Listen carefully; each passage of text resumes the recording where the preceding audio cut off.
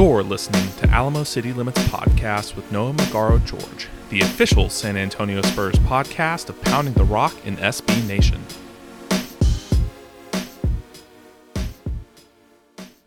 Welcome back to Alamo City Limits, the official San Antonio Spurs podcast of SB Nation and Pounding the Rock. Josh Primo and Joe Wieskamp have stolen headlines in San Antonio over the last few days, but it's time for the NBA draft to move on over because it's time for a Spurs free agency primer. Teams can start negotiating with free agents starting at 6 p.m. Eastern Standard Time, and they can begin signing free agents to contracts on August 6th at 12:01 a.m. Eastern Standard Time. But before we get into all the free agency news and rumors, let's take a look at the Spurs roster, starting with the players on guaranteed contracts. We've got DeJounte Murray making $15.4 million this year, Derek White, who makes $15.1 million this year, Jakob Poeltl, who makes $8.7 million this year, Lonnie Walker, who makes $4.4 million this year, Devin Vassell, who makes $4.2 million this year, Joshua Primo, who's going to make $3.4 million once he signs his rookie scale contract, Luka Šamanić, who makes $2.9 million this year, Keldon Johnson, who makes $2.1 million this year, and finally, we've got Tre Jones, who makes $1.5 million this year. And as we move on, Drew Eubanks is their only player on a non-guaranteed contract, though it wouldn't surprise me if they pick up his team option, which has a decision deadline of August 19th. And if they bring him back, that would bring the roster to 10 players, and Eubanks would count as $1.7 million towards the salary cap. The Spurs will also have to decide on what they want to do with second-round rookie Joe Wieskamp, and San Antonio could sign him to a fully guaranteed contract like they did with Tre Jones last summer, or they could sign him to a two-way contract like they did with Kendary Weatherspoon the last couple of seasons. If they do the former, that would bring the roster up to 11 players, leaving 4 NBA contracts and a pair of two-way deals to fill out before the start of next season.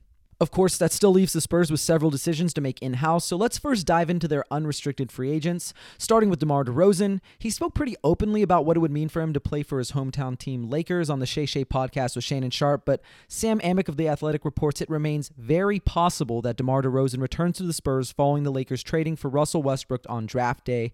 Mark Spears and Bobby Marks also mentioned the Knicks, Clippers, and Bulls as teams that have interest in DeRozan, and Jake Fisher of Bleacher Report also mentioned the Pistons and Mavericks as potential suitors for the veteran swingman. And the last of the DeMar rumors comes from Greg Sylvander and Adam Barai of 5 Reasons Sports, as they report that the Heat are trying to figure out a way to reunite DeRozan with his former Raptors teammate Kyle Lowry. Moving on to Rudy Gay, he drummed up some interest around the NBA near the trade deadline from teams like the Heat and Celtics a year ago, and according to Adam Himmelsbach of the Boston Globe, Gay could be an option for the Celtics this offseason, and it seems like Rudy is a likely candidate to find a new home this summer, so just keep an eye out for where he ends up. As far as fan favorite Patty Mills, Himmelsbach also reports that the Celtics could pursue the Australian sharpshooter. Personally, I'd love to see Patty re-sign with San Antonio and play in a reduced role as a mentor for their young core. He's been with the Spurs for a decade now, and it would sting a little bit to see him leave, but I would understand if he chased a bigger paycheck elsewhere and would root for him regardless of where he ends up. And according to Jake Fisher, it sounds like San Antonio and Phoenix will vie for his services, with both teams being interested in inking Jeng to a biannual exception, which is worth around $3.7 million. Daquan Jeffries was picked up off the waiver wire last season after the Rockets let him go, and he was announced as part of the Spurs' 2021 Salt Lake City and Las Vegas Summer League roster, so I anticipate they could bring him back if they like what they see from him over the next few weeks. He wasn't extended a qualifying offer, so he'll be an unrestricted free agent regardless. The previous statement also applies to Kendary Weatherspoon, who doesn't appear to be part of San Antonio's plans after he wasn't included on their Summer League roster.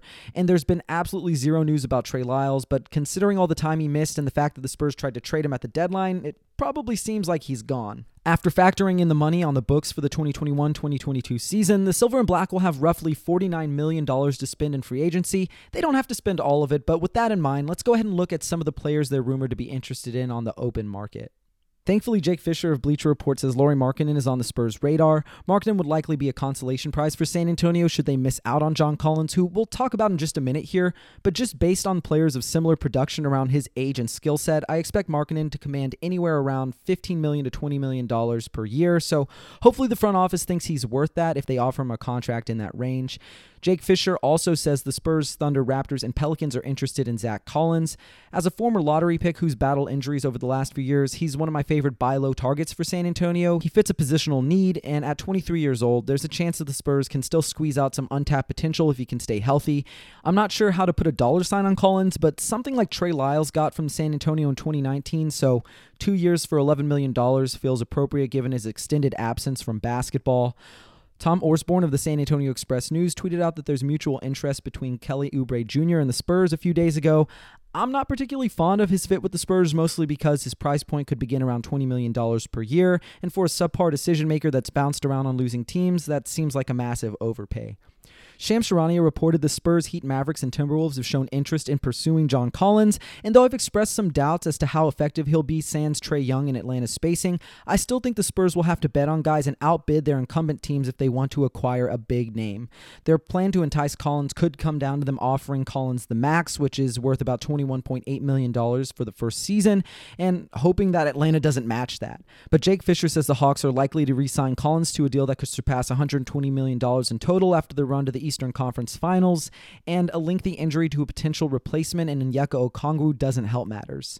Chris Haynes of Yahoo Sports reported the Spurs, Pistons, Raptors, and Wizards are expected to have some level of interest in Jarrett Allen back in March, but things have changed drastically for each of these teams, and after the Cavaliers extended him a qualifying offer, there's a good chance a bidding war for his services could start well above $20 million. He would be a solid addition for San Antonio, but that much money for a complimentary piece when you already have Jakob on such a bargain bin deal doesn't make a lot of sense to me. That about wraps up all the free agency buzz around the Spurs, so let's close things out with a few guys I like for them. The first being Bobby Portis. The Bucks almost certainly won't be able to afford retaining their backup big man, and while he's only a so-so defender, general manager Brian Wright expressed San Antonio's desire to add shooting and size to this roster, and he fits the bill for both of those descriptors. He knocked down 47.1% of his three-point attempts a season ago, and at 6'10" and 250 pounds, could hold down either front court position as a spot starter or full-time backup. His price tag is also sort of difficult to gauge. You would have to imagine it sits somewhere around the $15 million range he made with the Knicks in 2019-2020. Kelly Olynyk is another interesting option. Like Portis, he's tall and can shoot the ball. He averaged 19 points, 8 rebounds, and 4 assists in 27 games for the Rockets after a midseason trade from the Miami Heat.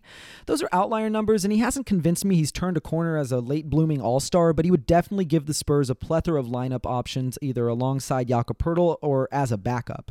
You wouldn't be adding any rim protection here, but a 3-year, $36 million offer might get the job done, and that sort of contract is easily movable if Olynyk doesn't work out in San Antonio.